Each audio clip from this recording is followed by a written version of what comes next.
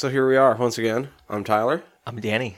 And it's Fried Squirms. Episode 33. Yeah. Yeah, we just discussed that. Just to make sure. I always forget what number episode it is. It's creeping up on us how far we're getting into it. I was thinking about that the other day. We're getting closer and closer to some stuff that we're going to have to start planning out. But I agree, but we've got that in the works. Yeah, that's all still future, thankfully. So for 33, I guess this is what, the finish of Vampire Month then? Yeah, this particular film was going to cap off our Vampire Month, and we did a proper month this time. Before we say the name of the film, let me set the scene, and I guess this will also work a little bit as our synopsis, even before we get into the guts and bolts. For this film choice, it's 1998. It features a vampire hunter, raised to be a vampire hunter, clad in leather, trying to stop vampires from being able to walk in the daylight. It features Tim Guinea, and it's not Blade. That's a good way of, I think, giving a brief synopsis without giving too much away. That's a perfect way of describing this film. Both movies are 1998. Did you realize that? I didn't think about that, but you're absolutely right. Because when I think about this, when you said 1998, at that time, I was either going into my junior year or I was in my last semester of my sophomore year in high school. So I'm very familiar with that time period in the films, both of those films. And so this is John Carpenter's Vampires. This was my post-90s pick. Yeah, and it's a great pick, too. I'm glad you chose this one. Somehow it has that many similarities with Blade. Same year. Coincidence? Including Tim Guinea? Perhaps. Which I thought was the most interesting little... Anyway, we'll get into it. Yeah, John Carpenter's Vampires, 1998, my pick. Let's get into the guts and bolts so that we can get further into how it made us squeal. Because I have a lot of history with this movie, so we'll get there. I'm ready. Guts and bolts.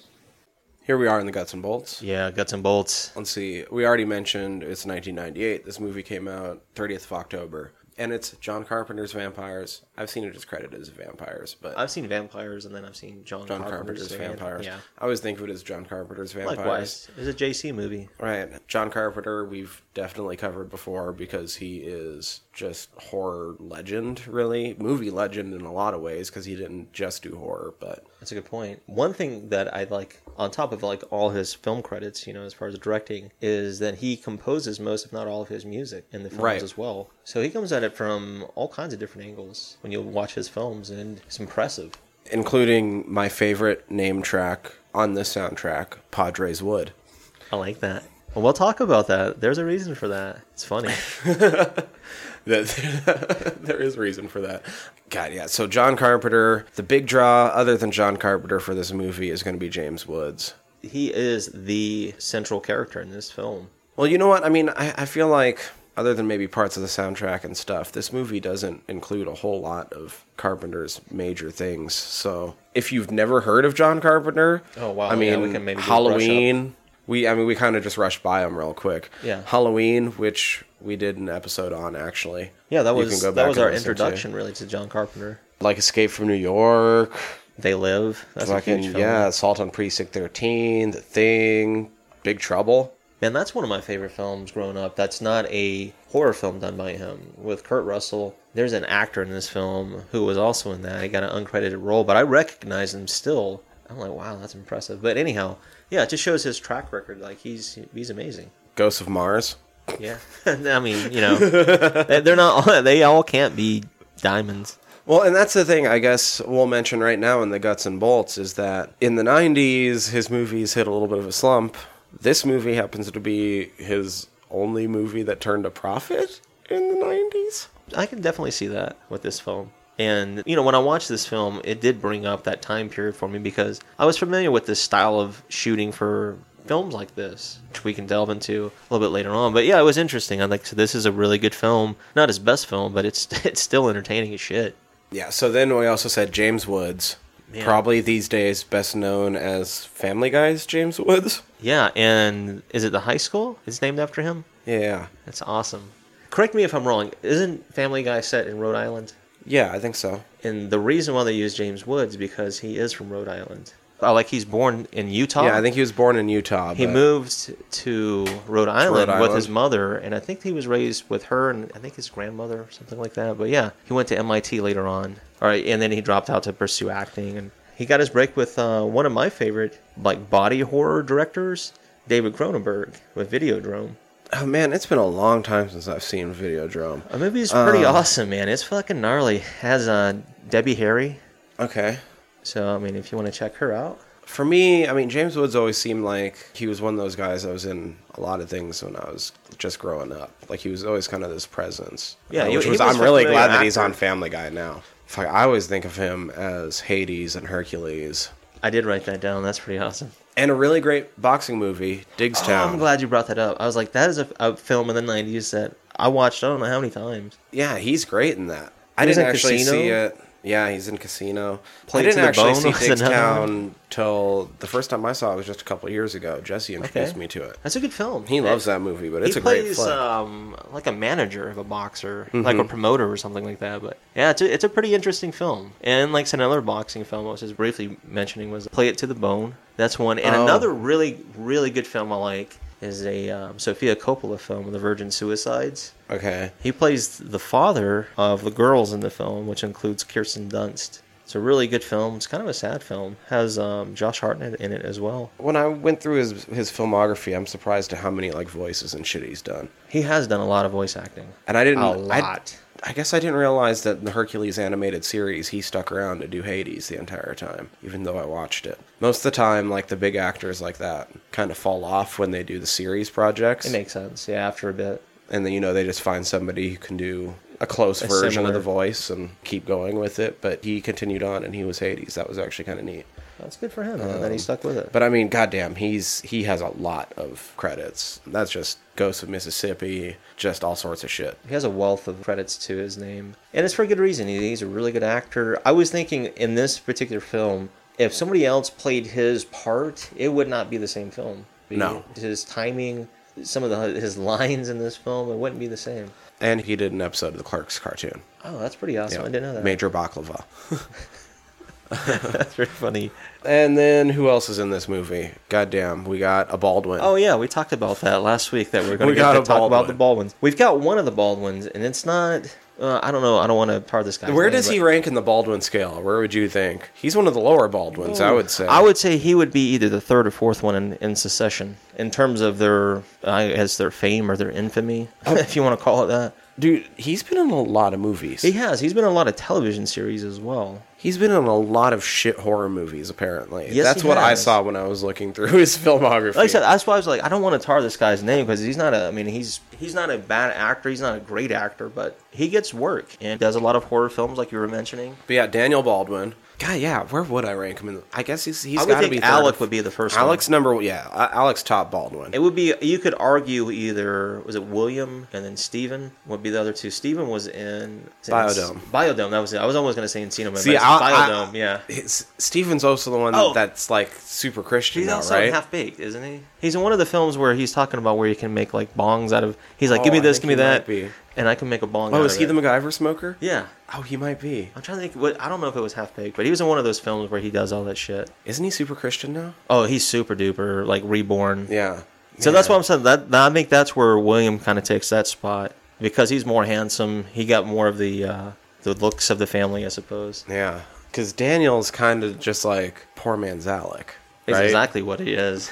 I mean, like I'm saying, he's not a bad guy or anything like that. I mean, he's gotten into trouble and all that shit. From what I can see here, I'm not gonna lie, I haven't seen a lot of his shit that he's been in. Apparently, I had to haven't dig either. deep into his filmography. Oh, I am lying. There's a couple of things that I have seen. One of them is he plays like just a small part in the film. It's called Nothing But Trouble. Has Chevy Chase. That's what I was and gonna Demi say. Moore. There was two things That that, was in one my of them. childhood I would have seen him in. One of them's Nothing But Trouble, which I'm debating. That movie's one of the scariest things I've ever seen in my life. But It I has don't a know wild- I don't know if it counts as a horror movie. But I that don't think movie it is, is but one yeah. of the scariest movies I've ever seen in my life. It's understandable because of the figures, the characters in that film are really disturbing. Yeah, that movie used to fuck with me when I was a kid, but I would have seen him in Nothing But Trouble, and I would have seen him in 1994's Car 54, Where Are You? Yeah, I would have seen it. That too. That's pretty awesome. But the thing is, motherfucker works all the time, especially in the last few years. It's just not stuff I watch. He's been a hustler. He works on the show Hawaii Five-0, right? Mm-hmm.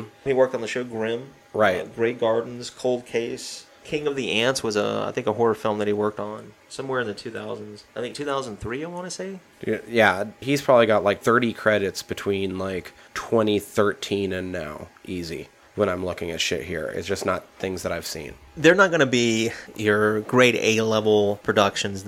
He does like independent films, more B side of films, but he gets some work. of them don't look bad though, honestly. No, I'm not saying there's anything Yeah. wrong with that. I'm just saying he gets work, but he's not going to be in mostly mainstream work. Like you're not going to see him on the big screen, perhaps. And if you do, it's probably going to be in a side role. So we have Woods, we've got the Baldwin. Yeah. Next famous down, and probably the next most important to the story. Which we also mentioned last week that it's going to tie it back to us here in Missoula. Right. Send you back to Missoula, Montana.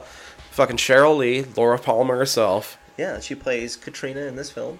But it is Laura Palmer. She also plays her look-alike, I think it's her cousin on the show as well as Madeline Ferguson, so other people might recognize her for playing a dual role on Twin Peaks. But she was also in the film Fire Walk with Me, which I don't want to get too nerdy about Twin Peaks, but if you watch that before the show, then the show makes complete sense. Although the film came out after the show.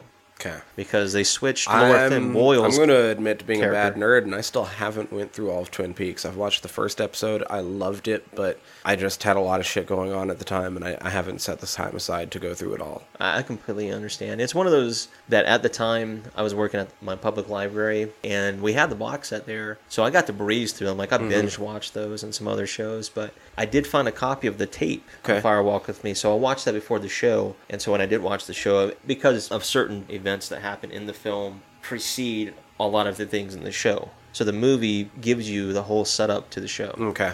Yeah, so that's why it makes more sense. But anyhow, that's why I didn't want to nerd out too much for those who haven't seen it. But you would be familiar with her work in that. She also was in Wild at Heart, which these are all David Lynch productions and films. So I realized when I was looking through, I'm like, man, I feel bad because, I mean, I would have seen her at the very end of the first episode of Twin Peaks when they find the body. Or Yeah. or whenever they find it. No, it's like very first. Yeah, very. I guess they find it. episode within the Yeah, first I guess couple they find it minutes. at the very beginning, right? Yeah, Yeah, that's how how the it whole, opens up. That's the whole setup to the show. Yeah, So I would have seen her then wrapped in plastic. in plastic. But there was one other place I would have seen her that actually ties into this movie for me. Okay. Because this movie came out right about the same time I was entering puberty, starting to try to jerk one out. This movie's got some sexy scenes. Okay, Used to rent this movie a lot. nothing wrong with that. She was in an episode of Zalman King's Red Shoe Diaries on Showtime. I'm glad you said so. I mean, not glad for some reasons, but I'm glad that you brought that show up because it was one of those shows in the 90s, early 90s, all the way up through the late 90s. David Duchovny. David Duchovny did get, I think, I'm not sure if it was his start, but he had a recurring, David Duchovny, motherfuckers. yeah, recurring episodes he was on on Showtime. This is a Showtime. Softcore porn, basically. Yeah, I mean that's why when we talked about some of these sexploitation films, and you talk about Emmanuel, I was like, oh, I know what that is. It's basically like Penthouse Letters come to life. Essentially, and it's very softcore porn is essentially what that is.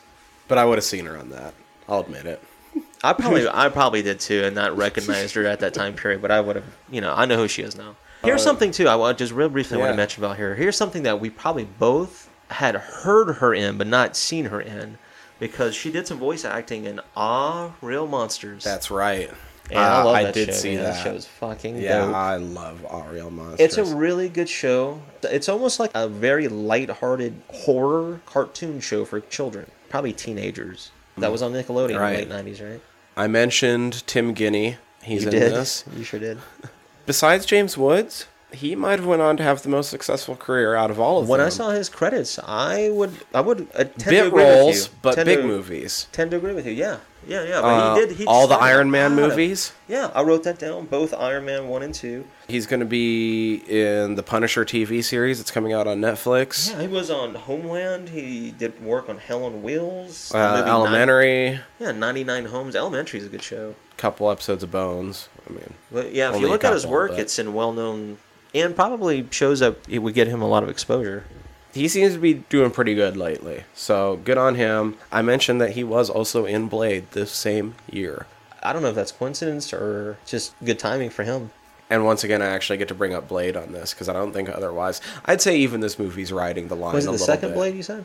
No, he's in number one. First, okay. Oh yeah, 98. Okay. Last time I got to mention number 2. Yeah, that's good. Yeah, I was thinking, oh, that's a GT. Both of those involve vampires. A little bit too actiony for this podcast, I'd say. None of them would be good for like the offshoot, the subgenres. Yeah, neither of them are horror. They're action films that happen to star vampires. Yeah, and that gives it that horror aspect, I suppose. Yeah. But it's not even really this horror. One's riding the line. I agree. This one's action western, but John Carpenter's a master of horror enough that there's he can enough effects. Yeah, there's enough gory effects and enough tension built during some of the scenes that I think you could argue this one's horror as well.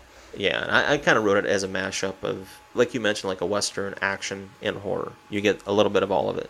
Well, that's Tim Guinea. Yeah, he plays the father, Adam Gatteau. Now, I know that there was at least one guy that you wanted to mention. Well, there's a few. But there's somebody that I noticed in one of the very bit parts in this that shows up in a cameo. Yeah, there's a few I wrote down that I really recognize because, like, I'm just a few years older than you. Anyway, one guy I didn't want to mention was the guy who plays the Master. I don't know if I should mention the Master's name right now. Oh, no, yeah, go for it. Okay, the Master's name in the film is Jan Valek. Mm-hmm. His name is Thomas Ian Griffith. He did movies like Triple X with, is it Vin Diesel? Vin Diesel. Yeah, he was in a couple of shows or movies called Another World, Excessive Force. So he did some work in the late 80s. He did Behind Enemy Lines. All right, here's a film that I wanted to mention that fuck me. That's funny because I watched this film a lot when I was younger. Okay. Because it was a part of a franchise, and that franchise is the Karate Kid franchise. He was in the 3? third film. Do you know the character that he played on that movie? Because I do. I know specifically who he played, and that's why I laughed. Which one was it? Was 3 the one with 3 is where Hilary Daniel... Or I mean, was that it's 4? still Ralph Macchio. Oh, okay. Ralph Macchio and Pat Morita still plays Mr. Miyagi. This guy he had money in the film, this guy, right? And what he was doing is he wanted, like, this protege, this kid that was really good in California. Like, he was winning all these awards while Daniel was taking time off because Daniel was, like, helping Mr. Miyagi with his shop, and they were doing more, like, bonsai work. Oh, this is... Okay, Yeah, so it was more focused on the bonsai tree. It had more of a meaning in the film. But anyway, this guy, Thomas, he hired this other kid to try to beat up Daniel throughout the film so that he could force Daniel into a tournament at the end to figure out who the best karate kid was in California. But the guy was so sleazy in the film, and then I saw him, in this film. I was like, oh my God, this makes perfect sense. Nice. So that was just a weird connection, man, because I watched that film, Karate Kid Part 3, I don't know how many times. And I think a lot of people do forget. It is a part of the series. Character's name was Mr. Terry Silver. Sleazy guy in that film. The other guy I did want to mention, although it's not one of, like, the main guys I want to mention, but this guy is really interesting because he has a long history of film. Although he doesn't have a huge part until the end, really told the end of the film. I think I know who you're going to bring up. Is the Cardinal Alba, played by Maximilian Schell. And this guy had some really interesting roles. He's been in some really cool shit. He's kind of a get for this movie if you know who he is. I guess for, like, some of his modern roles, he was in Deep Impact.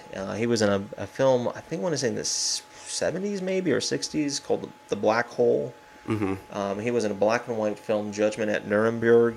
He was also, I think, an HBO did a Stalin mini series or, like, even a documentary style film. But he played Lenin in the Stalin adaptation. Yeah. He was in The Freshman with Marlon Brando and Matthew Broderick. And some of the other films I wrote down was A Bridge Too Far and a film called Julie. So those are some older films. But this guy was, like, for a German actor, he was one of the most prominent English-speaking German actors, I think, ever. So he had some like really, I said, kind of a get for this movie. Yeah, I mean, for this film, he might not be, recognizable for some people. I didn't really know who he was until I looked into his credits, and I was like, holy shit, this guy he had some really good credits all the way throughout his acting career, so I did want to mention him a little bit. I did realize that this probably would have been the first time I ever saw Mark Boone Jr., who's in this movie for a bit. Yeah. You may recognize him as being Bobby Elvis in Sons of Anarchy. Which ties back into last episode again. Got Ron Perlman, Yeah, and the fact that I'm a giant Sons of Anarchy fan. So I'm there you immediately go. like, It's kind of fucking Bobby Elvis. cool. You get to close it out with another mention of Sons of Anarchy. He's got a lot of really cool credits. We talked about He's been in a Rob lot Zombie, off of our podcast, just in mentioning, but he was in Halloween Part 2. He was in 30 Days of Night, which is another Josh Hartnett film we talked about. He was on a show on HBO with Toby Huss, who was in The Adventures of Pete and Pete. He played Artie. But Boone was in the show called Carnival. that was on HBO. Oh, it got right. kind of cut short, man. That show was so fucking good. He has a very small part in one of my favorite movies, Risk Cutter's Love Story. Oh, that film is really good. It's really good. But yeah, I did see his credit in that. He was in Batman Begins, Memento. That was another good film. He was in the film Seven. Yeah. He was. I just said The Adventures of Pete and Pete. He was actually in an episode of Pete and Pete. Oh, wow. Yeah, I was That's like, cool. oh shit. Shit, that might have been the first place I seen him then, because I used to watch He shit also, out if you of look Pete at and his Pete. film credit, not that I know anything about this, but I found it a little coincidental, maybe ironic, that he was in a film called Montana. Oh, cool. I was like, I gotta write that down, man. That's interesting. Now, I know Gregory Sierra did a whole bunch of old-timey TV. He Yeah, played he played Father in a- Giovanni. He played a big part in a movie with Steve McQueen and Dustin Hoffman in the 70s. It's a really fucking good, it's kind of depressing. It was a really good film. Might even be late 60s, but it's called Papillon. Okay. Which means Never butterfly. seen it, but... I know Mary Posthouse means that, but anyway, yeah, that film's really good. He was in episodes of The X-Files. He was in the movie Honey, I Blew Up the Kid with Rick Moranis. He did at least an episode of Sanford and Son, I'm He pretty did sure. several of them. Yeah. And that's where I recognized him. I was going to say, I'm pretty sure that's where I probably I saw think, him. yeah, and I think that's why we were kind of talking about some of these actors who we recognized. And it's like, dude, I had a feeling that was him. Then I looked at it, I was like, yeah, that was totally him. So if you're familiar with Sanford and Son, he played Julio, kind of like the, I don't know, was Puerto Rican or Cuban. He was the stereotypical Latino on the show, That's right. the Okay. Hispanic. And honestly, there's no one else that I could have picked out again. Actually, there was one guy. There was one guy in particular I did pick out. He does not have a huge part in this film. He's in it. You would recognize him because he's basically the only Asian guy in the film. Oh, okay. All right, this guy's name is Kerry Hiroyuki Tagawa. He plays, even they give him a name, but you don't even fucking hear it. Is David Dio. He was in Planet of the Apes as Kroll, the more recent one. He was in Mortal Kombat. Oh, as shit. fucking Shang Tsung. That was him? Yeah, dude. He's in the show, the more recent show, The Man in the High Castle. Right. Right, he's in that. He was in Kubo and the Two Strings, the animated movie. So people who have children I probably didn't even recognize him in Dude, this. I'm telling you, I recognized him, and I'll explain why I recognized him. I'll keep going. In Kubo, he plays the voice of Hashi. He's in 47 Ronin. He's in a comedy that I find hilarious. I recommend people watch it because the shit's funny. It has Dan Fogelberg. It's called Balls of Fury. Oh, yeah. He's... Two other films. Wait, No, I'm you got it, trying to go pull this out of my ass. I'm not looking at my notes. I'm not even looking at my screen. But if I remember right, he's the grandfather on Johnny Tsunami, the Disney Channel original movie. I think you might be right, man. That is fucking funny. The other two films, one I'll mention because I don't think I ever would have recognized him, but I do know the film because I've seen it, especially in the 80s when it was huge. He was in the film The Last Emperor, which, like I said, was a blockbuster Okay. film, huge fucking film in the 80s, mid-80s specifically. But he was also in a John Carpenter film in the 80s, and I mentioned with Kurt Russell because he was in Big Trouble in Little China. Right, he's in The Phantom. Yeah, dude. This There guy we go, has- fucking Johnny Tsunami. High five, What? you called it. What? Had to look that up. So I did see him in the film. I recognize him. Like I said, he doesn't have a huge part. But this guy, we had to mention him because he has a fucking huge film credit, and he's been in a lot of recognizable things for a lot of Pearl people. Harbor. Yeah. This guy is super recognizable. Oh, yeah. I don't know how I didn't see that it was him in this movie, though. Like, So there's outside only of so... recognizing I Boone- mean, I feel... There's only so many Asian actors that they use in Hollywood, unfortunately, for Asian actors. I have an advantage over you a little bit in that department because I am quarter Japanese. So, I recognize Asians maybe a little bit quicker than others. There is one other cameo in this movie, though, Yeah. that is highly worth bringing up because of who this person is. There's a part in the movie, this isn't too spoilery, Okay. where they have to steal a Buick from a guy. Okay, yeah, I did recognize him. The guy's name is Frank Darabont. Most people would probably not recognize his face at all. However, Frank Darabont is a writer on The Walking Dead. He was a writer on The Green Mile. Wow. He was a writer on The Shawshank Redemption. You just named two. He Stephen was King a books. writer on the 1988 Blob Wow, that's a great film, dude. That's a good one. and fucking Dream Warriors. Yeah? That's the second time this week that film has been brought up to me. No coincidence. Not in this horror world, there's not. That's awesome. So he was a writer on that? Mm-hmm. Awesome, dude. He wrote on all of those, and he's the guy that they steal the Buick from. I thought I'd recognized him. That's pretty awesome. I was like, there's no way they just put him in here just for this bit part, unless he has some street cred. I think on Walking Dead he might even have like creator credit or like developed by credit or something. That's I'm not pretty sure. dope. Along with Kirkman and them, obviously, but You know, as far as our cast, that's what I've got on notes. I didn't want to breeze through like the production and all that other stuff because we bullshit a little bit about that. It's interesting. Music by John Carpenter. Yeah, so you got to think director, music by John Carpenter, like you mentioned. Writers, this was based off a novel, I suppose, by John Stakely. Yeah, I was going to say Vampires with a dollar sign at the Yeah. end. Yeah, Vampire Cha-ching. Cha-ching, which, you know, like I said, they made a little profit off this. But Dan Jacoby wrote the screenplay. He wrote some interesting shit. I don't know if we'll get to mention them later on. Maybe we should mention them right quick because I do want to mention a few of these films. Kind of interesting. He worked on Evolution. I really like that movie. That movie's fucking dope. It has, we just talked about Duchovny.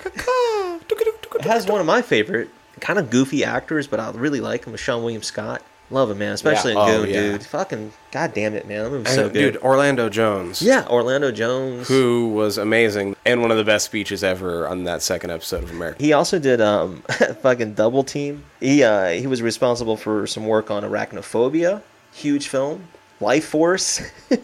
And really, this is an interesting story because this is kind of based... Tobe Hooper's Life Force. Life Force. This next one I'm going to mention is, take it for what it's worth, but there's some reports on kind of like time travel and disappearance of large objects.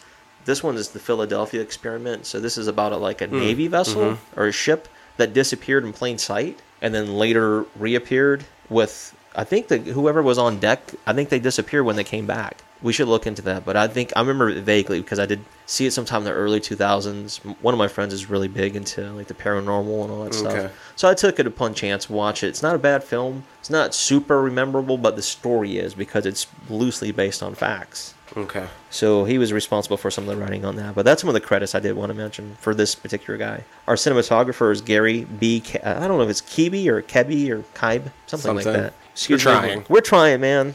You can throw these curveballs at us.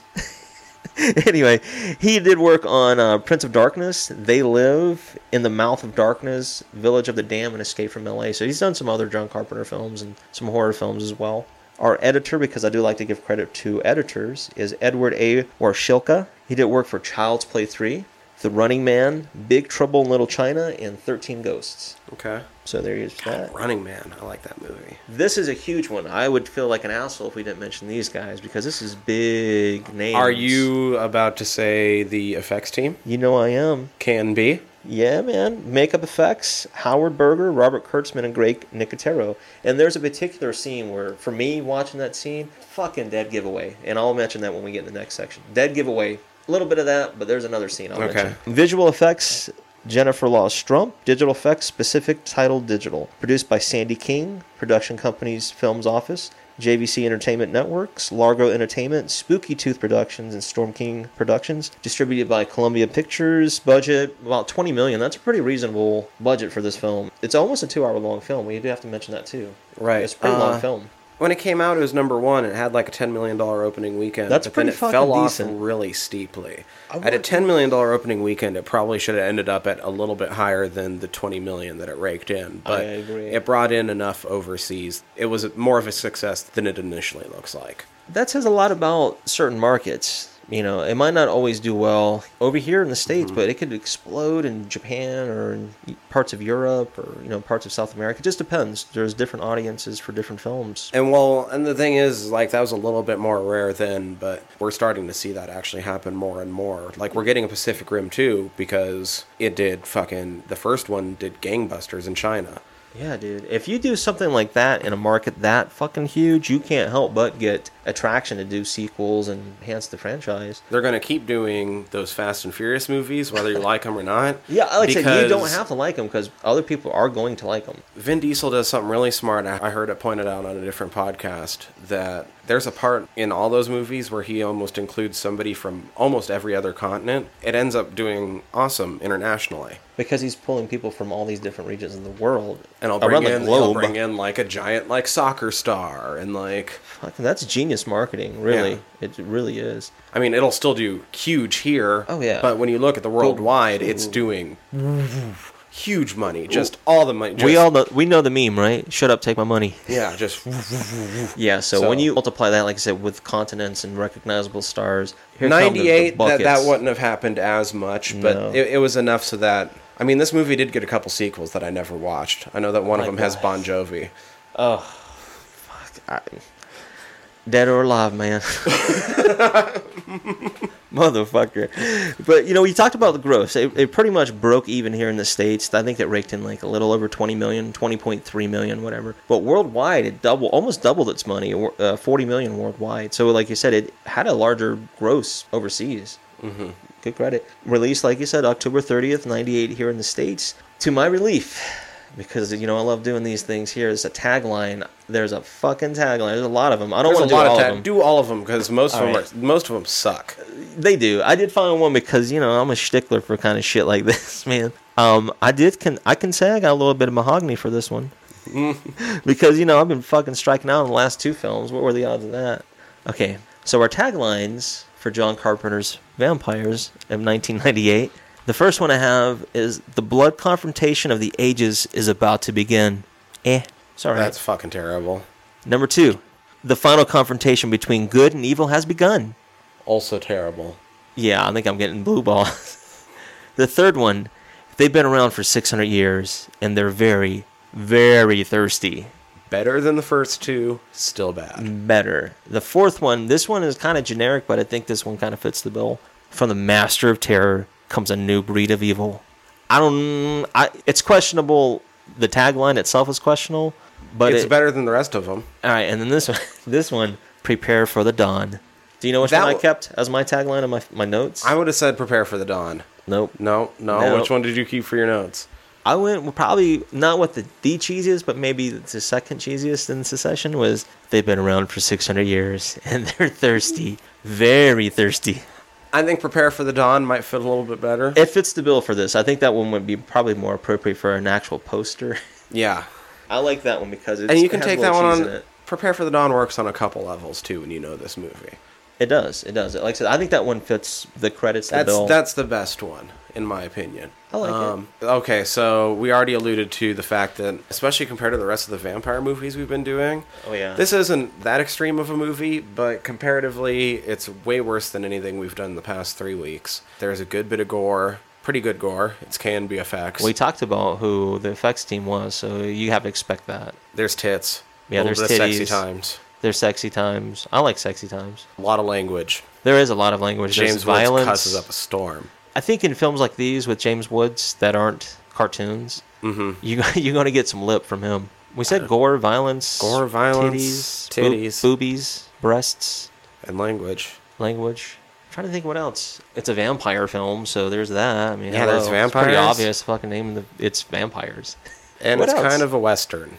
It is. Be prepared for that. It does have the pacing of a maybe spaghetti western or western. Not really a spaghetti western. It has the pacing a little bit more of like an American western. Yeah, I agree with that. I'm a bigger fan of the spaghettis, but whatever. I am too.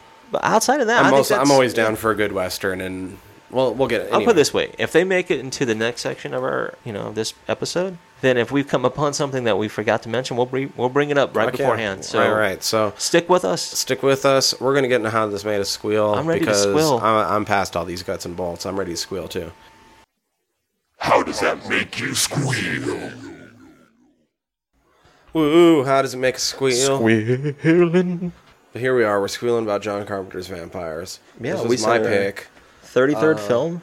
Mostly for the nostalgia reasons for me. So I'm glad you did that. I've talked about this in the past, where a lot of my early horror movie watching was because at a certain point my mom started working at the convenience store in town, and they rented movies. And one of the perks of her job was, there was like a movie numbering system so they could keep track of their inventory. Yeah, makes sense. Once a movie was 40 numbers old, she could rent it for free. Oh, nice. So on my way home from school, I would just stop in at her work. She would tell me what number it was up to, and any number, before depending on that, the film, right? Depending on the film, any number before that, I could just grab, and she'd sign it out for me, and I'd fucking take it home and watch it when I got home. And so this movie and one other horror movie that I'm not going to mention because we've mentioned possibly doing it in the future at some point. Yeah, we'll hold off. If there's nothing else that looked good, this is my default. Awesome. So I probably ended up watching this movie 20, 30 times. Easy. More than that. It was familiar, right? And you said that it got checked out apparently a lot. By me. Yeah, And that's like I okay. said, like at a certain point, like sometimes it was because there was titties. Who doesn't like that at a certain age? Maybe Males. TMI for some of you, but honestly.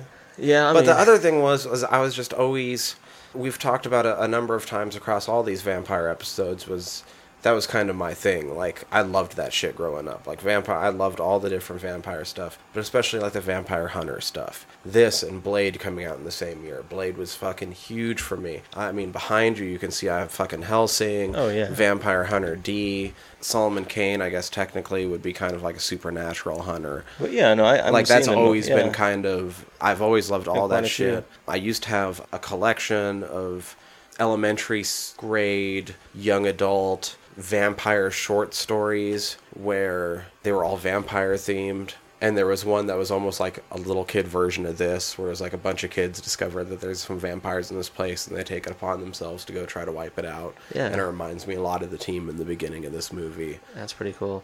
I guess what I'd like to do, maybe a little bit before we get right into the film, Mm-hmm. is because this is our last film, not our last foray, but our last film in this little series that we're doing. Maybe we can talk about, like, maybe our first introductions into vampires, like what got us into vampires. Yeah, for me, I went from literary side. A lot of my introduction into horror was reading in the library about, like, folklore monsters. I guess in a big, huge roundabout way, I was fascinated by seeing the Ray Harryhausen claymation Greek myths. Myths got me into monsters. Monsters got me into folklore. Reading about folklore, there was always sections in those books about how these things were being adapted in the modern day. It was usually only a very small chapter. Sometimes, depending on the book, it was only a paragraph. But they would always mention, like, the Universal monsters were the big ones, because you have Dracula as one of the huge, huge foundations of all that. Because, as we talked about when we touched on I mean, we have done a little bit of discourse on the early as we touched on in the vampires. Count Dracula 1970 episode just a couple episodes ago, the book almost fell out of knowledge until they made the movie. As soon as they made the movie, the book's never been out of print. That's amazing when you think about that. Like, all it took was a little boost, maybe a more visual representation, because we are visual creatures. We have eyes, can't help it. I mean, I think that's interesting because, like, so you and I both come from, from different backgrounds in terms of our knowledge and how we come into the horror genre. When I think about vampires, right, I mentioned some of my favorite films and some of the early films. Not that it's a big surprise, because I know we'll get to it. And if people don't know it by now, they should. But one of the big ones is The Lost Boys. Growing up watching that film. Another one, which, like I said, we'll probably get to at some point, it's The Monster Squad. Because they do use that Universal Pictures version of Dracula. Because they're all Universal monsters coming back. I mean, it's not giving it away too much. No, But I'm pretty sure you can those tell two that just by films- looking at the fucking cover. And that one of movie. my favorite films, because we have talked about there's a remake or a adaptation of the film, is The Fright Night. Yeah. So those three films growing up kind of started my curiosity with vampires. And then when the Francis Ford Coppola's Dracula in '92 came out, that was like the deal breaker. So I came at it from more of a horror film angle, and then I got into the literary side of it. And that's when I discovered the mythology, or not mythology, but the lores and folk tales. And so, yeah, I kind of came at it from a different perspective. Right. And see, so for me, a lot of those movies weren't still being carried at the place because there was only yeah. limited inventory. So Well, there yeah, was considering, some old movies that they'd always keep around, and sometimes they'd switch around some stock on those. But you have to go with what you know. But then you'd also have to go with the new movies and Yeah. stuff. And and they'd keep some depending upon number of times they were rented and whatnot. I'm pretty sure I was probably the reason they kept some of those movies as long as they did. Hey, it's to okay. be honest. Kept them in rotation. So I kind of had to, and especially growing up in such a small town, small area, with not much access to media of any kind, it was grab whatever I could get. And this was one of the first things I could just grab anytime I wanted. No big And it deal. was actually some of the earliest, like, not introduction, I guess, to vampires, but like what I spent a lot of time just like, I mean, I was like 11 at the time. I ended up having notebooks of just like sketches of my own fucking vampire hunter shit based on like some of the shit that the team has at the beginning of this movie. Yeah, I mean, it gave you something to work off, like a template. Yeah, I mean, it's it's impressionable, it's understandable, and that's the same thing. Like That being said, I don't think I have seen this movie until we watched it for the show. Since I was probably like 16 or 17, I had forgotten a lot of shit about this movie. honestly, kind of the same way for me. I don't think I've seen this since, if I'm being honest, probably since the early 2000s. When I say early, like 2002, 2001. Maybe even 2000. It's been a long while since I've seen this as well. I had thought maybe going into this that it had been one of the ones that me and Jesse had downloaded, because we both like James Woods. And there was a period of time where we were downloading Everybody quite a should. few horror movies and just fucking watching them and shit. And I thought that this might have been one of them. And as I started watching it, I was like, oh no, I forget all of this. But it was the weirdest thing, because as I started going through it, and as my brain sort of like primed up almost, it was like I'd start being able to call shit that would happen, just not really far beforehand, but I would start remembering it, and like 10 seconds out, I'd be like, oh yeah, this is right about to happen. Now I remember. Yeah, Like, it it's starts to coming spring up, those like- memories back to you. And it all started coming back a little bit, and it's still, I didn't remember that James Woods cussed so much, He does have a potty mouth which in I this don't movie. give a shit about, but it still Language. surprised me. And I forgot that he had such a fascination with the state of your dick. Yeah, he has a lot of euphemisms in this film. I mean, it's pretty blatant what he's talking about. And it's funny, man. Give you some wood? Yeah. When I punched you earlier. It's funny because he's not only bullying, he's like mocking and antagonizing, but he's doing it in his way of a weird sense of humor angle. It's funny, but he's also being a bully. I mean, I guess he was hired because he could be savage. Yeah, And he could be a shit. He's known for his performances. Because Carpenter didn't want to have the normal romanticized gothic vampire. He wanted them to be just these savage creatures, predators, living, just tearing shit apart and eating things. And he wanted somebody that could stand toe-to-toe with that. So you got James Woods. I did notice something, though, because it kind of stood out to me. Even though this wouldn't necessarily, like, budget-wise fall into the same category as some of these other movies. They would have a lot higher budget. But it was very apparent to me that this was a pre-Matrix movie.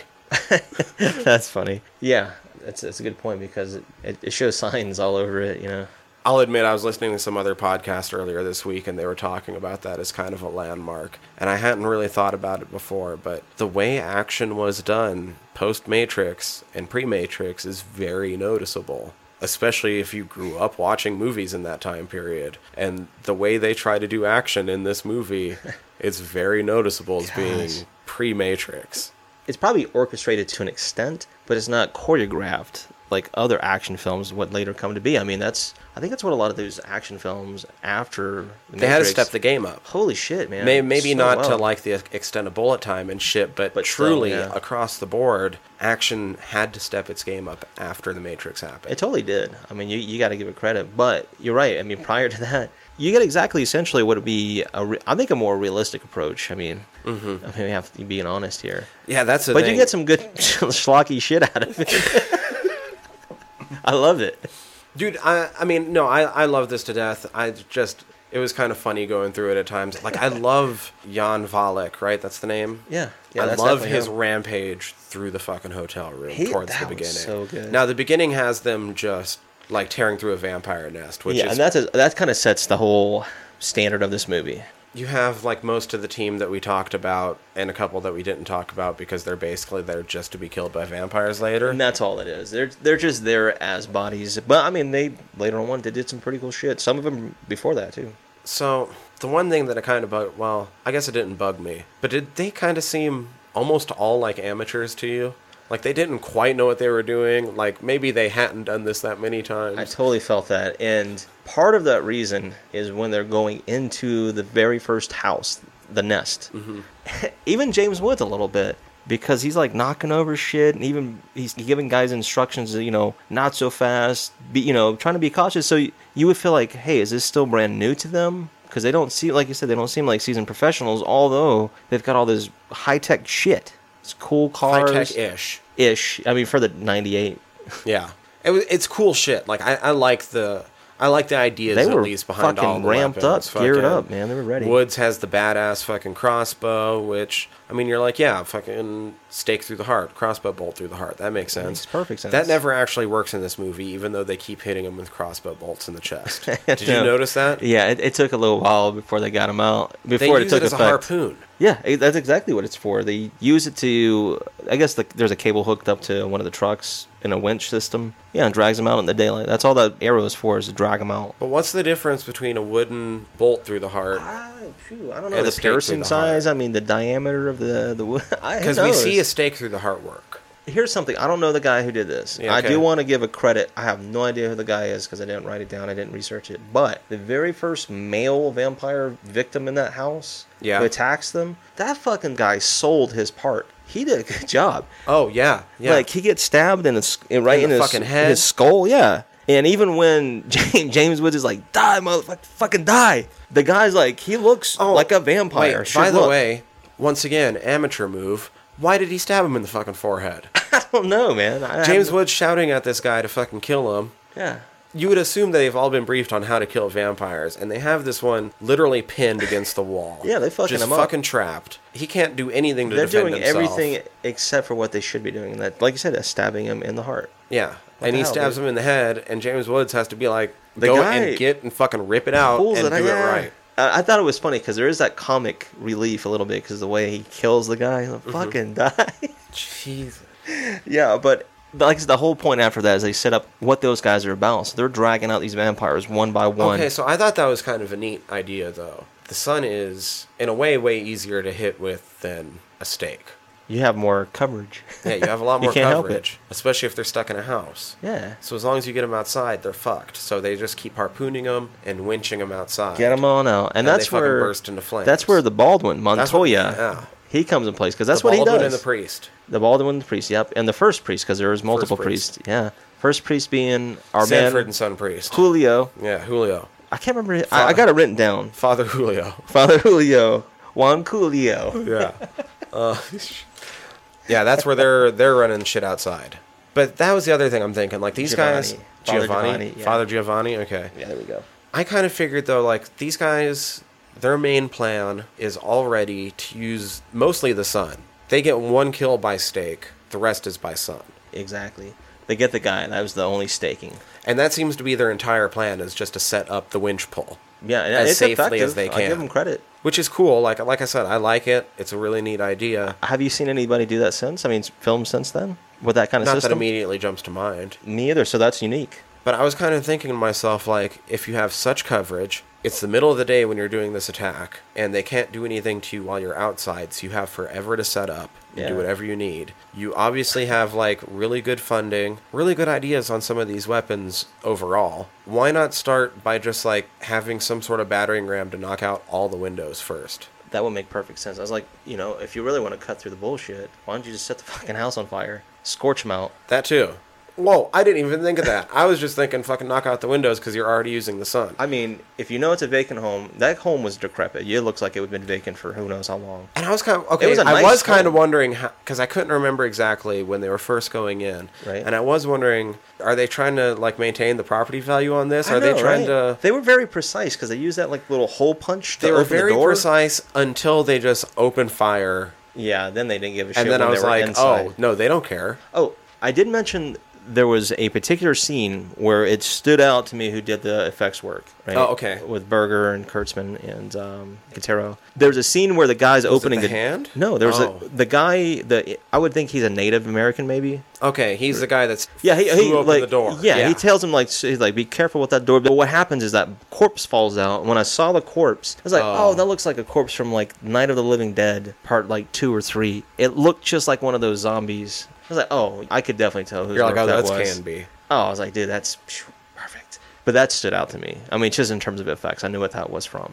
Like we said before, this movie isn't quite full-on horror, but there's a lot of horror moments. There's a lot of good jump scares in this movie. There is, because as those guys are inspecting and... They're earned jump scares. There They're are. in good positions where somebody's doing something stupid. The and- first one, I think, is when they were about to go... It looks like they open up the door to go into that cellar, and then the lady jumps on that dude, and then that's when that whole shenanigans begins inside the house. That's probably your first true scare. like jump scare moment. I even like the lead up to, because he knocks over that like little can on the floor, and he's like, you can see like he's telling all his guys to be quiet and take their time, but here he is still knocking over shit, making noises. So anyhow, So this is going to incorporate some shit from further on and stuff. yeah, but definitely. I thought it was kind of neat how there was different levels to the vampires, and you could even tell by how badly they blew up in the That's another good sunlight. point. Another good point. Because the goons just sort of flamed out. Yeah. The masters would kind of flame out with red, not just yellow, and they'd explode a little bit more. And then, we're in the spoiler section anyway, but spoilers, when Volek bites it, he's a much bigger explosion than the rest. Yeah, compared to the rest, you're absolutely right. So it shows you, like you said, that the stages, maybe the hierarchy of the vampire. Can you become a master if you're a goon? Is it just... I don't know, is it like a mob system where you start off, as like a goon, like you said? Is it just and like a work your matter way of up? time? Like, if you've survived long enough?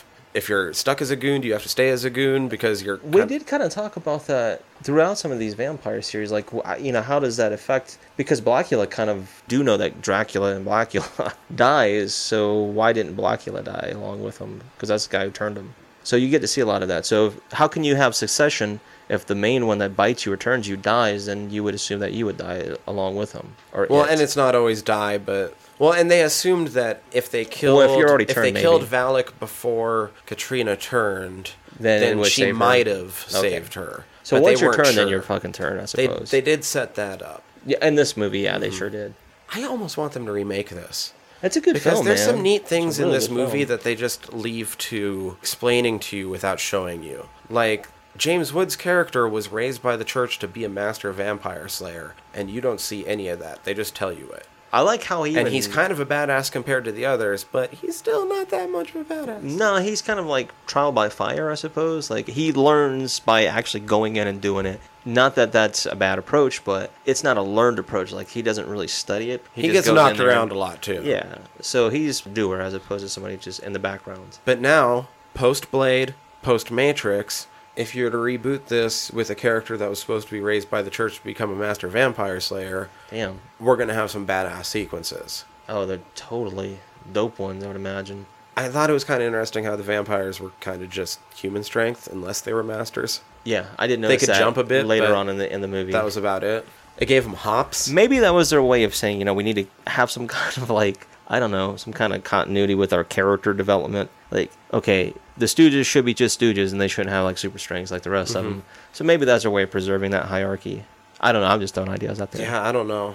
I mean, I thought it was neat, though, how there was, like, Yeah, differences. no, and I I totally thought agree it with was that. cool that becoming a vampire didn't automatically make you just, like, super badass either, like a lot of other Yeah, it didn't make you vampire Valak things. strength or, like Right. you said, somebody on up the caste system. And past that opening scene, too, you immediately go to the fucking party, basically. They're all Valak's celebrating. Rampage is awesome. Oh, man. I liked it, too, because as they're leaving that house, because they make note that they kill, like, X amount, like 7 Stooges or some shit. Mm-hmm.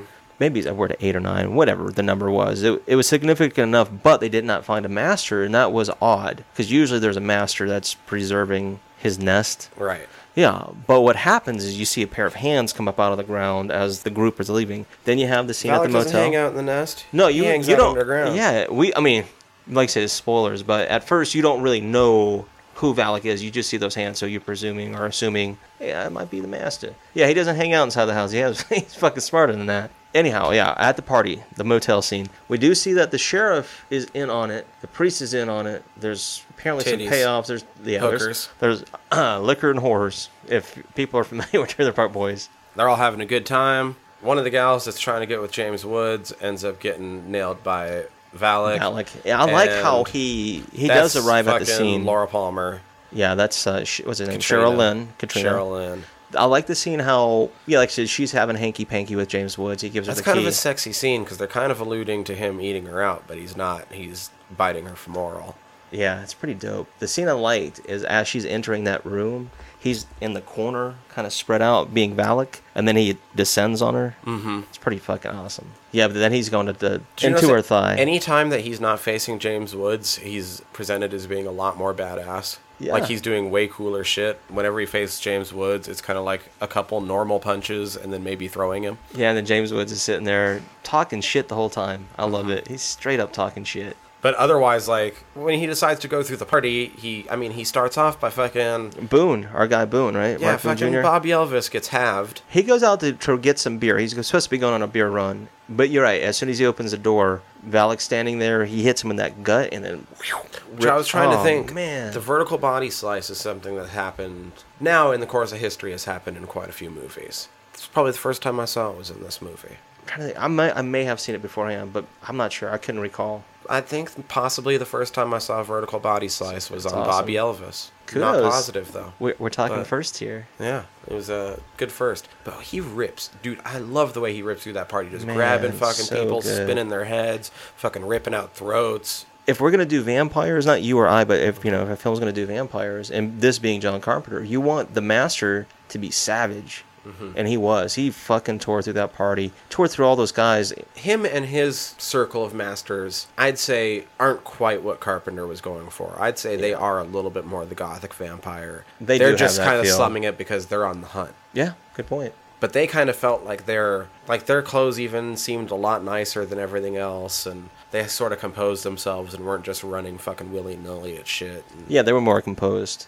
But during that motel scene, the kill scenes, we do get James Woods. Is it Jack Crow in the film? Jack Crow. He does the leap and shooting and shit crashes into the room. But the thing that really sets it off is the fact that Valak, we don't know Valak's name at first, but the master knows Crow's name, Jack's name, being James Woods' character. And he doesn't know how. Yeah, he's like, what the fuck, right? I mean, But that means he knows, hey, somebody's selling me out. there. this is where the priest, the father, he fucks up. Being Juan Yeah. Julio. He blasts Valak in the back with that shotgun, and then he gets his fucking brains blown out in front of Woods.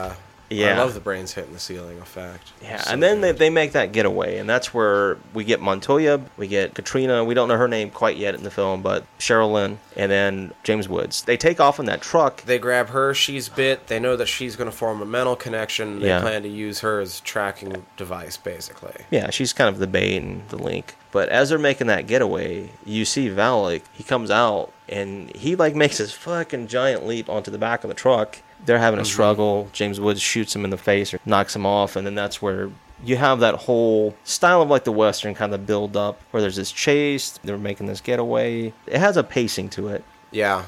I mean, yeah, that's the thing. Throughout it, this is one of those movies where I feel like it was his most successful of the 90s already.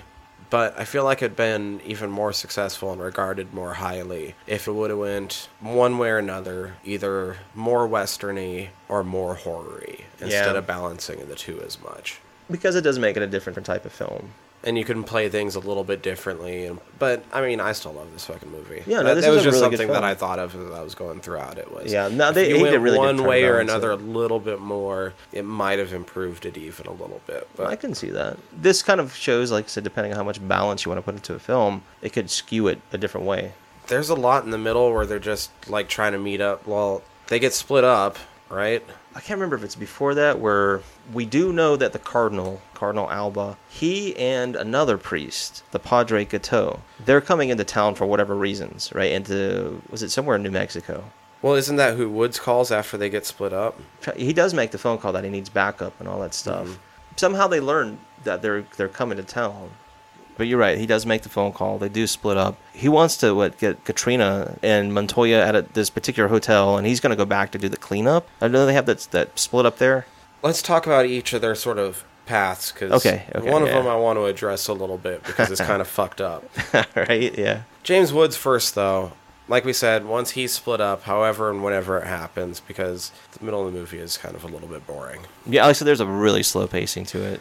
He goes and meets the priests, finds out Valak's probably the first vampire. Yeah, they had a fuck up with He's some... searching for this, yeah, but they're not exorcism. telling him why. No, they allude to a lot of things, but they don't reveal a lot. But hey, here's a brand new priest for you, who's Tim Guinea. Yeah, yeah, exactly. He does a good job, man. He comes off a little much at the beginning, but I like his character later on. Oh yeah, me too. James Woods definitely doesn't trust him at all at first and fucks with him quite a bit. The guy's asking him a whole bunch of questions. Yeah. And that's when he beats Physically him up. jacks him up quite a bit throughout the entire journey, and he's pretty antagonistic. They have a throughout very the abusive entire relationship. time. It's pretty funny, though. It is meant to be very funny because it is funny. And I mean, not the that's- beatings are funny, but That's it's basically funny. their entire arc until they meet back up with Baldwin.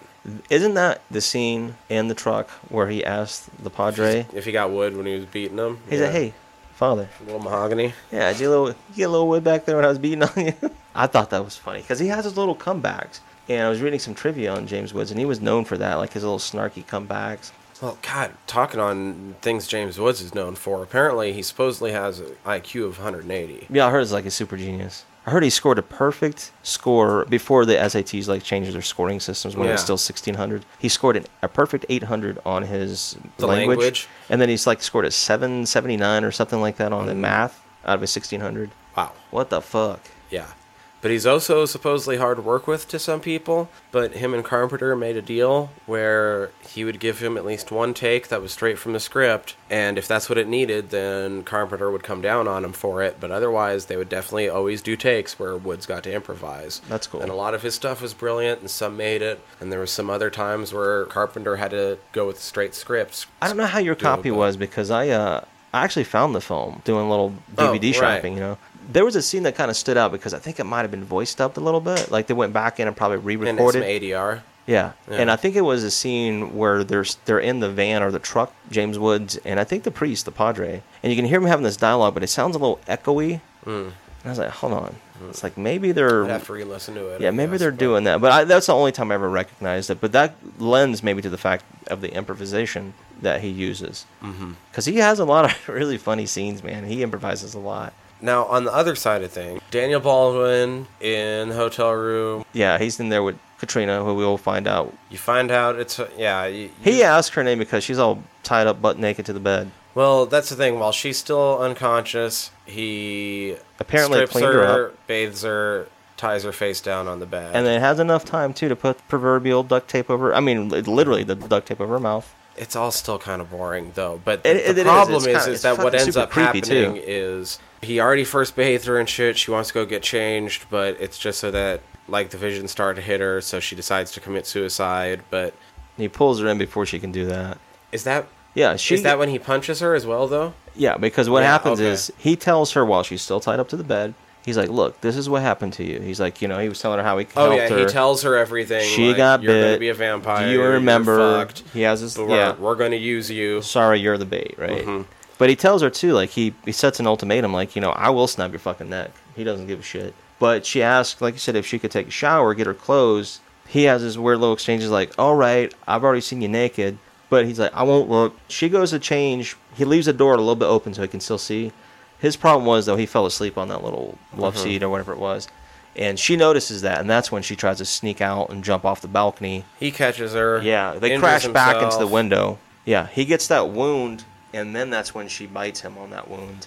and he fucking slugs her. Oh, man. He's like, what did you fucking do, you bitch? And then otherwise, it's basically just her tied up and exposition every now and then about vampires. Yeah. Until they all meet up again. But by the time they all meet up again, it cuts back to them every now and then sort of traveling together and shit. Yeah. By the time they meet up again, they're sort of presented throughout the script as being kind of together. Oh, yeah, definitely. Oh, we definitely learned that later on, but yeah, a little and James bit. Wood, even towards the It's like, end hey, of the what's movie, going asked on? her today, like, hey, do you love her that much? All he did was fucking strip her naked, Yeah. clean her up, make lewd comments and threatening remarks, fucking slug her across the jaw, and get turned into a fucking vampire. This sounds so fucked up what I'm about to say, so... And they're supposed to be in love. Most of the movie, she's fucking tied to the Jeep and strung out like a fucking heroin addict. Yeah, she's always tied up, bound up. Yeah, and the rest of the time, like I said, she looks totally cracked out. And it's funny, too, because when she has those visions, I don't know if this is this is how she does it, but it makes it look like she's having, like, multiple orgasms. Yeah. She, you know, she seizes up when she has the visions. But you're right, that relationship they have, I don't even know if she's a part of that. Like, she doesn't give any, you know, illusions like they're having a relationship. No, she doesn't Just at all. he, Just only him. he. Just he him. does. I'll take care of you, baby. She's It's like, bitch, I want to eat you. I want to eat you, Baldwin. Get the fuck out of here. no, she seriously looks like she's like going through bad withdrawals or something. Yeah, I mean, that might be, yeah, maybe his take on, like, hey. And she still hasn't technically completely turned yet, it seems. No, Even she's still by the struggling end. with it, yeah. Because even by the end of the movie, when She's still in daylight, right? yeah, they're still Yeah. in daylight, both of them. They're turning, but they haven't got there yet. Completely, yeah. Her and the Baldwin. Spoilers. fuck it. At this point, I don't I care. mean, we've just already wanna alluded talk to the about fact shit that this in is our movie. spoiler. I mean, this movie is a bit long. It's all right. It's the longest one we've done in the vampire franchise, but it is a lot of build-up. There's a lot of sequences, a lot of montages. I do like the scene where he does the cleanup, you know. Oh, I like the cleaning up the hotel room this and being cutting off James the heads Woods. and- Yeah, I thought it was funny when he was like dumping the heads, how the heads were like bouncing in the fucking that little ravine. There were some interesting things, like up until the point where I think that he finds, and when I say he, Valak finds out where the cross is at, because they finally you find out about the they're fucking going cross. after a cross. Eventually, you find out that the cross is part of a ceremony so that Valak can complete his transformation and walk in the light. Yes, so this and is presumably that somehow be able to make other vampires that he would from then on turn. that would make sense. I would imagine. Also, daywalkers. Daywalkers. But no, that's the whole point of the cross, the whole point of the movie, in fact. James Woods makes a note of a map he has, and it shows the pattern of the vampires in the southwest of America, and they have this circular pattern. So he's like, hey, they're looking for something. What the fuck is that? What are they searching Yeah, for? and then he finally comes clean and says that it's the Cross of Braziers, and Braziers is a town in France that hosted the cross, and the cross that you just talked about. And Valak was a priest, they so brought it to the supposedly States. demon We didn't possessed. talk about this father yet, but when Katrina has a vision, we do see where Valak is at a church, and he kills this woman, like an older lady who's the cleanup lady, maybe of the church. And then the priest. And Yeah, so the priest shows him the location. So we learned that priest in Katrina's vision knew where it was knew at. where that cross was at, and he pointed the location to Valak. And that's the whole point, while Alba and the Padre Gateau, Tim Guinea, are there in the Well, first then- place.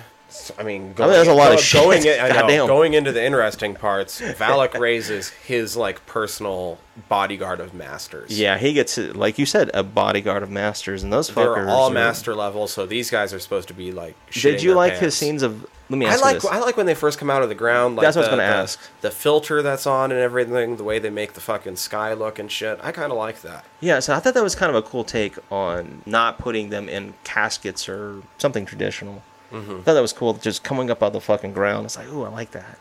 And they go fucking slaughter the mission and get their hands on the Yeah, cross and so everything. exactly. They find the exact location. They slaughter that whole village. Turn them all into fucking Yeah. goons. Apparently, because there's a lot of goons later on when they. There are a shit ton of goons in that town. But they learn, apparently, like, the location of where they're at. It wasn't in, like, Santiago. Yeah, I don't remember. He was something he like was that. essentially in one town where that... San Miguel, maybe. It was, I think it was San Miguel initially, where the priest got killed. Oh, Right, and that's where James Woods and comes then in. they and- had to go. Okay. Yeah, they find what happened with the priest, and anyhow, later on, when that whole village gets wiped out, she has another vision of, like, they're in Santiago. She starts to get those stronger links to them. But yeah, they get into that town, it's super vacant. She gets that sense that they might be in that prison, that jail complex, that starts that whole struggle with the masters. Well, yeah. Oh, hold on, before that, they do have that struggle at the village. They go there first and discover that it's gone, the cross is It's gone. Yeah. It's the struggle with the masters. Oh, they're getting out of there. How does it go where the Baldwin ends up going off and gets bit by her, and then he gets captured? How does Okay. that all... Is that after they were fishing for those ones using the elevator, or was that a little bit later after that? The elevator fishing. Yeah. However, whenever that happens, it's Woods and the priest, right? Yeah. It's got to be all three of them because somebody's got to be running the winch, right? So it's got to be before they get split up. Yeah, it is. You like I said, you got Katrina strung up in the fucking Jeep. Mm-hmm. The priest decides that he's going to sacrifice himself as the bait in that jail system. Because So they're he in the can't do- town. because They're he in the can't do town. any- So either yeah, of they're the still other together parts. at that point. And they Start to drag him out, and then that is when they split up. That's exactly when they split up, because when they come out of the prison after all that shit happens, the sun goes down. Valak attacks them.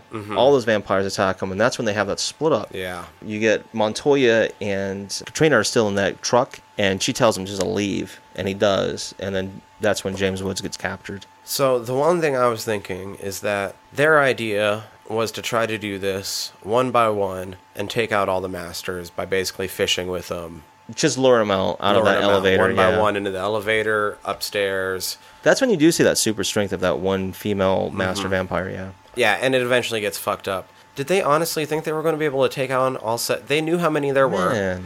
And No these shit. masters are supposed to be masters for a reason. Did they really think that one by one they were man. going to just continually come after the priest There- into the elevator? There is that funny sequence, like, so they get that first vampire out, the guy, and then when that lady, the vampire, she latches onto the elevator, the bottom of it, and she comes out. I thought it was funny where James Woods, like, he's, like, sitting there just fucking, like, shooting her in the face and stabbing her. He's latched onto her. I fucking love Holy that scene, shit. dude. That's That one of scene my favorite in the entire movie. is so when he's epic. Just, fuck you, fucking just unloads the entire Yeah. clip into her fucking face and All the way out to the fucking rolls outside. off just in time to not get exploded. Dude, I was thinking, how James Woods is that? You can't Yeah. put anybody else in that scene and it'd give you the same effect.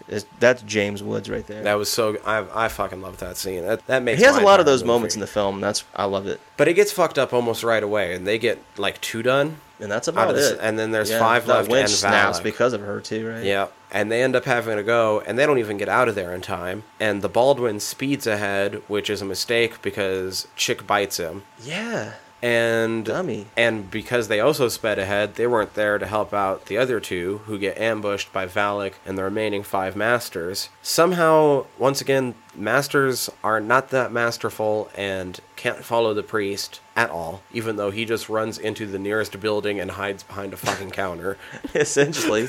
Yeah. Yeah. What the fuck? Like, night hasn't even completely fallen. Like, it's dusk. You can see a mile. Easy. Yeah. At that time of day, yeah, you He certainly runs, can. they follow them out. He runs into the nearest building and hides behind a counter. Here's something else I do want to mention about some of the things you're pointing out too. There's another thing I want to point out. All right, I understand it maybe a little bit in context, but there's a scene where Valak is on the top of that train, like trying to get to the next town. It's like, motherfucker, I just saw you jump. Like, I don't know how far onto the back of that truck, and you tell me you're gonna take a train? Are you fucking lazy bastard? I was just like, why are you crawling on top? If the sun breaks, you're right there. Yeah, you super Be a- fucked. Like, how badass would it be if he was riding underneath the train?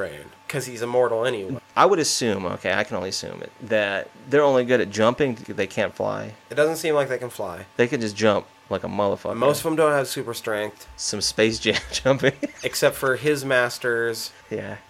Not all the masters seem to have super strength. Yeah. Only a couple of them and Valak. That's what I got. I would get that feeling off of that too. That would make sense, yeah. Obviously, none of them can track worth a fucking dime. No wonder it took them so long to find the goddamn cross. Jesus, no shit. Because they can't right? follow the priest. It's funny that Montoya, Daniel Baldwin in the film, he's telling Katrina, he's like, yeah, vampires are smart. That's why people don't know about them, can't find them. It's like, yes and no, because we do see they're not really that fucking bright. And then they capture Woods. Baldwin gets bit. The chick hasn't fully vamped out yet, but No. she's going and she's joining Valak. Yeah, she's all blood stained, I suppose, from biting Montoya. When Woods comes to, he has my second favorite scene of mine in the entire movie. Like, the next 10 minutes is one of my favorite things, because the entire time he's just a little shit to his captors. Dude. You get a lot of fucking exposition, and you find out the Cardinal's It starts to the bad super guy. make sense, yeah. So the Cardinal, Alba, Maximilian Schell, he sold everybody out. Because he wants to be immortal. He came to the conclusion that, look, I'm old, I'm faced with the inevitable, and that's death. So I have an option. I've never seen any miracles. This is testing my faith. I have little faith as there is, and I haven't seen any signs of God. So I made a deal with the devil, and in exchange I'll get immortality, life, eternal. I'm going to help him out, so I'll be one of the new breed, so I'll be able to walk in the daylight still. Yeah, so fuck off. So you're like, oh, you son of a bitch. But the Baldwin comes too. Oh, you also were and talking the about priest Woods mouthing off, yeah. Yeah, Woods is mouthing Oh, off man. the entire time. Potty mouth. Fucking He's mocking spitting in everybody. spitting in the Yeah, Cardinal's face. I like that too. He spits at him. They need him though as part of The ritual. The ritual. Yeah. It all has to be completed Because at he's a certain crusader. Time. Yeah, because They need the blood of the crusader. And it all needs to be completed exactly while the morning rays hit and this and that. It's super fucking strict. You have to abide by those laws. So while they're having to wait and then do all that at the right time, the priest gets a shoddy. Yeah, and he the sneaks Baldwin into like one of comes the to. vans, right? Yeah, Baldwin gets his shit together. He Now, even the spies him Baldwin with a the couple times in the movie has to fucking cauterize his own wounds like a badass. I'm glad you pointed that out because I was thinking those are some funny sequences too. Because the first one, what does he do it with? Do you remember? Like the The first first time. one's a lighter. Oh yeah, he just burns it on his on And the his second forearm. one, he rails off a yeah, a few couple rounds with the machine gun and presses the barrel to his fucking neck. To his credit, he's like, let me just seal the wound and see Yeah. what happens. To his credit, it makes sense. Not the most effective way, that No. fucking guy. But He he's gets ready to useful come though. back. I'll give him Yeah. credit. He's not too shitty. Basically, they show up in the nick of time because the ritual's getting done. Yeah, they even get some blood from Crow Woods. Yeah, they feed it to fucking Valak. That's weird. Like he starts to even the Cardinal Alba kind of he looks disgusted. He's like, oh, this motherfucker. But then the priest shotties the cardinal in the back. That was awesome. Goof. Yeah, And then he's about to blow his own brains out to make sure that they can't get him. Yeah, he's like, I got nothing to lose. Well, Valak's like, well, fuck that. I'm gonna burn your boy right here. Yeah. Being Woods, and Woods is like, hurry up here. You know? My balls are at stake. Yeah, but anyhow, And this then is when basically Montoya comes I was out about to too. say, then we basically get Devil Rides Out. Yeah, we do. Fucking yes. High five. I'm glad you said that. Because he does. He's like, there's even that they slow it down a little bit. Yeah, he rolls up, he does a drive-by, and he harpoons the cross. I'm going to have to talk to Chameleonaire and see if we can get that. Catch me riding dirty. Yeah. He harpoons the cross that Woods is fucking staked to. Yeah, perfect shot, too. And rips him away so that they can regroup a little bit further down the road. And remember, the timing had to be right on this, so the sun's coming up too. Yeah. I do like the fact that the priests at one point, they even ask him, like, you know, if you're going to be in, you got to be all in. And he's like, yeah, I'm in. You end up getting Woods and fucking Valak duking it out, and he stabs him with the cross and ends up doing another leaping dive to knock a pillar out of the way for some sunlight. Yeah, they take retreat. Because they have that big struggle, like that battle, and those vampires, they start flocking back into the prison as the sun's rising, like you were saying. Again, for having 5 masters in that group, they all bitched out. Dude, as soon as that ritual got interrupted, they just fucking... That fucked them up, like for real. Once the Cardinal got blasted in the back, and then Woods got off the cross, it turned to shit for them. Once again, masters, not that masterful. No. You're supposed to not be able to take on a master at night. There was 5 of them. Maybe we have a different perception They still of had... what master means. Yes. It's fucked up.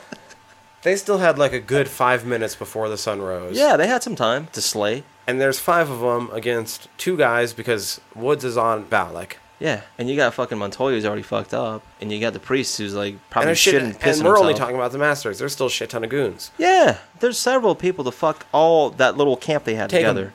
10 seconds to kill them both. No problem. And then you can still get to fucking Even safety. Woods being a master slayer, they would have fucked him up. No problem. They knocked him out on that fucking van. But they got... Yeah, they dipped out. They went bitch. The one thing that I wanted to point out during that sequence before Valak gets impaled is he can't access the cross because now it's shrouded in daylight. Oh, yeah. So he's cut off from that. It fucks him up. And that's when Woods comes in and gets the cross and goes all fucking stabby with him.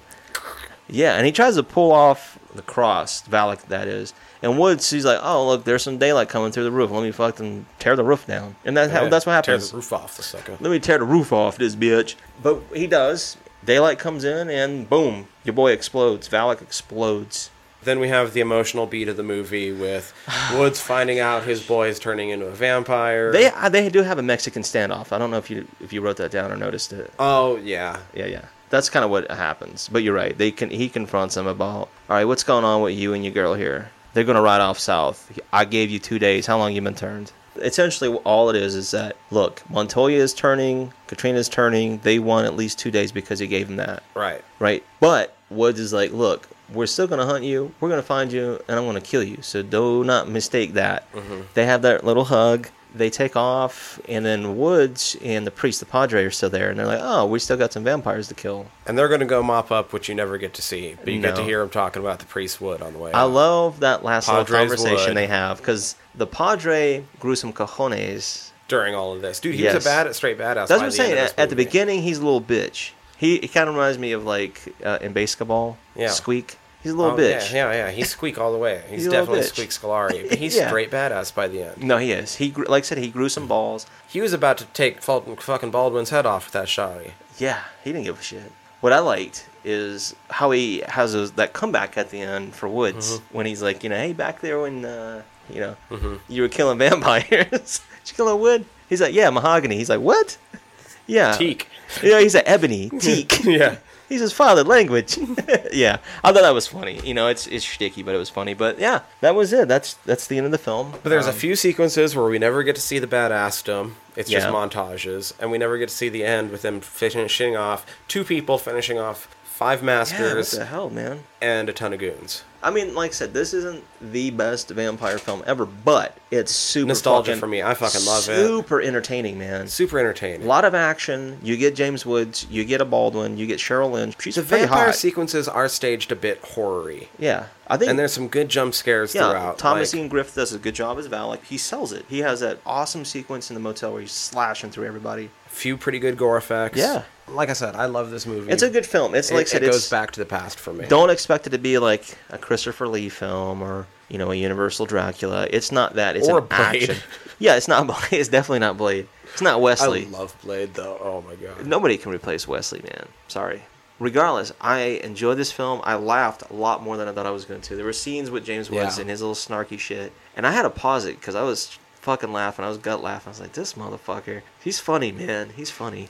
Yeah, no, I really like being able to come back to this one. Yeah, I'm and glad that the you other chose fun this thing, one. now with this being the end of our vampire month, at the beginning of our vampire month, something we didn't even plan on happened. And I know that we've both watched it at this point, and was also a part of my childhood, and fits into Vampire Hunters. Castlevania on Netflix dropped, Yeah. and that's not even the reason we did Vampire Month. No, it had nothing to do with it. But for only being like 2 hours worth of shit, I highly recommend it. Have you watched all of it? I watched it all now. Nice, yeah, man, I busted it out a couple nights ago. Without giving spoilers away, what did you think? My kind of criticism of it is that it's billed as being season 1. It doesn't feel like a season. It feels like a prologue. It's like, these are the characters that once this story starts, you're going to be following, and this is how they came together.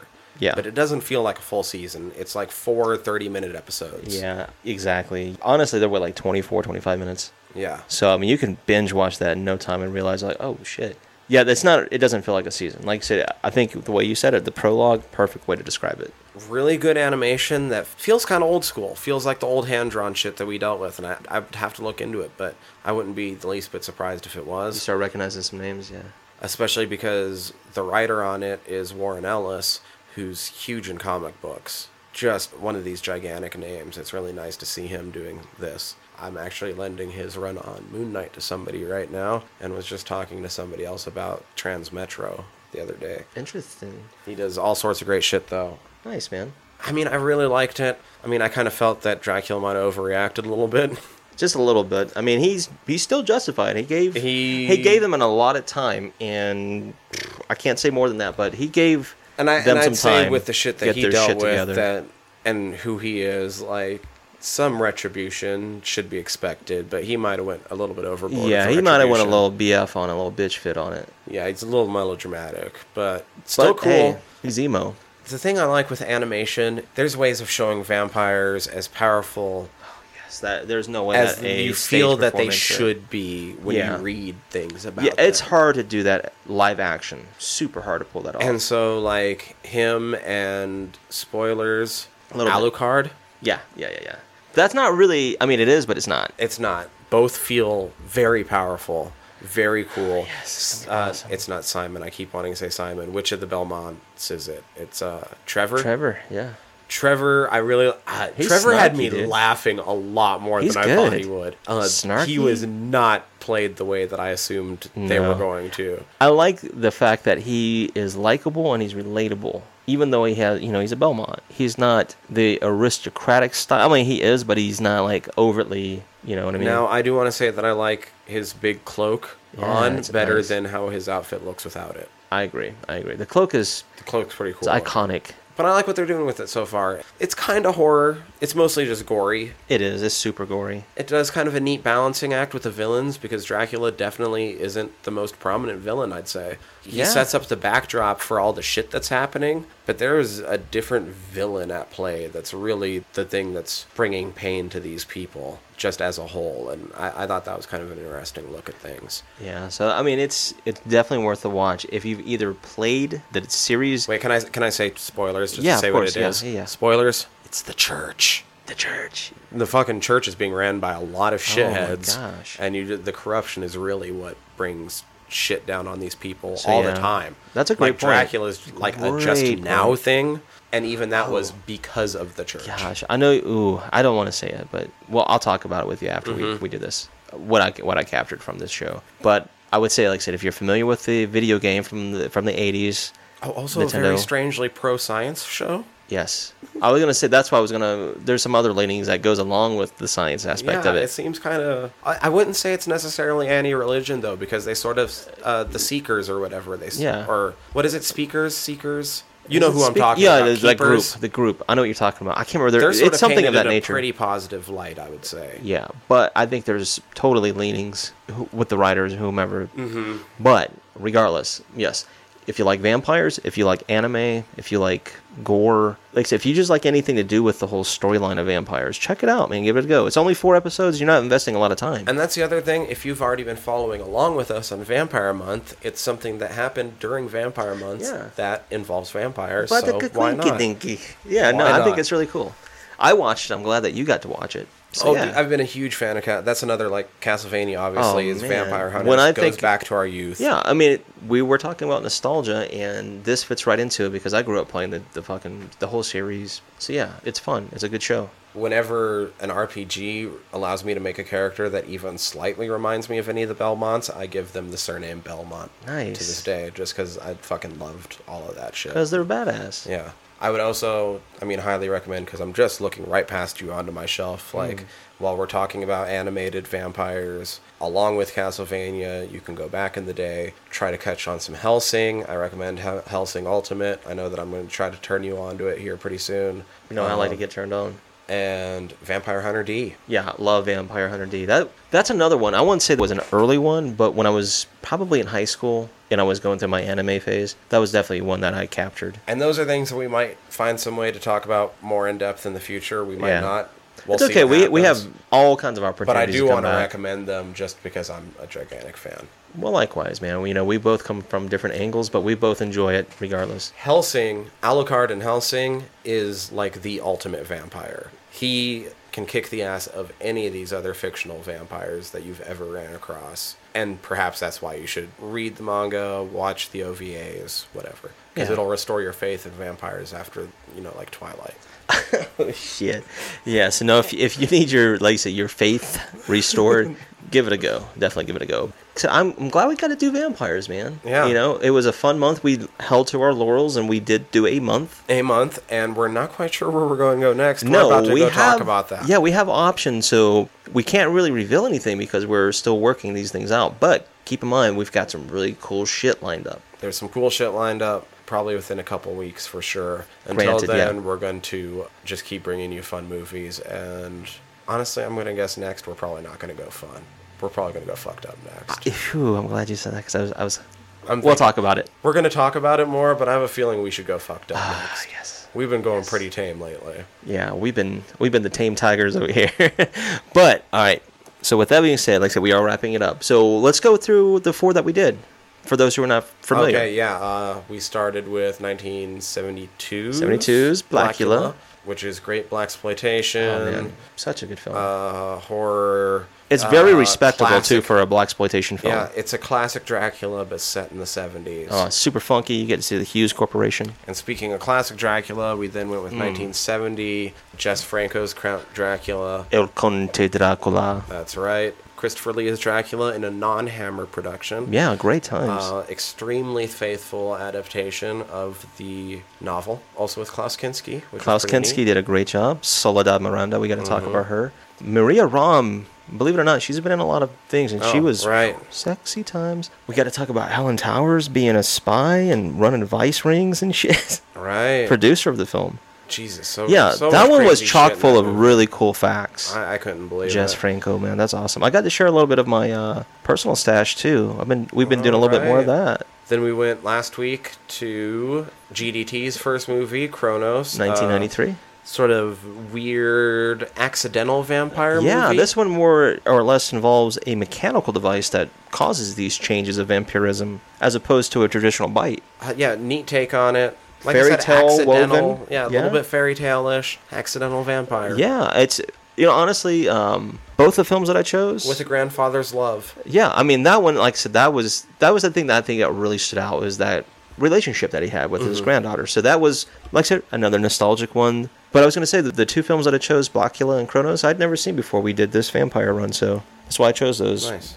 And then we just talked for like an hour and a half about this one, so you know what the Yeah. fuck it's about. John Carpenter's Vampire. So yeah, that's our closer, but that doesn't mean we're done with vampires. It just means we're closing out this little segment. Yeah, we'll get back to him at some other point. But to keep following us and what we're going to continue doing next week and the weeks to come, you can subscribe to us on iTunes, SoundCloud, Stitcher, Google Play. Is it tuned in? Yeah. It'd be awesome. We're Follow still us on in- our website, www.friedsquirms.com. Twitter. We're still up on Twitter at Fried Squirms. We're on the Instagrams. Instagram. Fried Squirms Podcast. At Fried Squirms Podcast. Facebook, Fried Squirms. Yeah, I we're mean, still really, there. if you search for Fried Squirms, you should You're probably bound to us. find us, but we're giving you options here. Lot of we options. still take messages. We've been messaged by some Number of different followers, ways, which is cool. So we try to get back to you whenever we can. And if you really want to directly message us, for sure, email us squirmcast@gmail.com, and we would love to continue talking horror with you. Yeah, so give us some ideas, some suggestions, some feedback, whether it's negative, positive. We're still open, you know. Whether we're too stoned when we do this, it's Yeah, not going to I change know we what ramble. we do, but That's not going to change anything, it's, yeah. we would like to know. You can point it out. I mean, we'll take credit, shit. Shit. I don't know. That's about all I have for this week. But no, like I said, I'm happy we got to do this. It'll be interesting to see what we come up with next because it's going to be a surprise for all of us. yeah, I don't know what we're going to do yet. I'm excited, though. We'll keep you posted, though. So until next week, I'm Tyler. I'm in motherfucking Missoula, Montana. I'm Danny. Fried Squirms out. Out!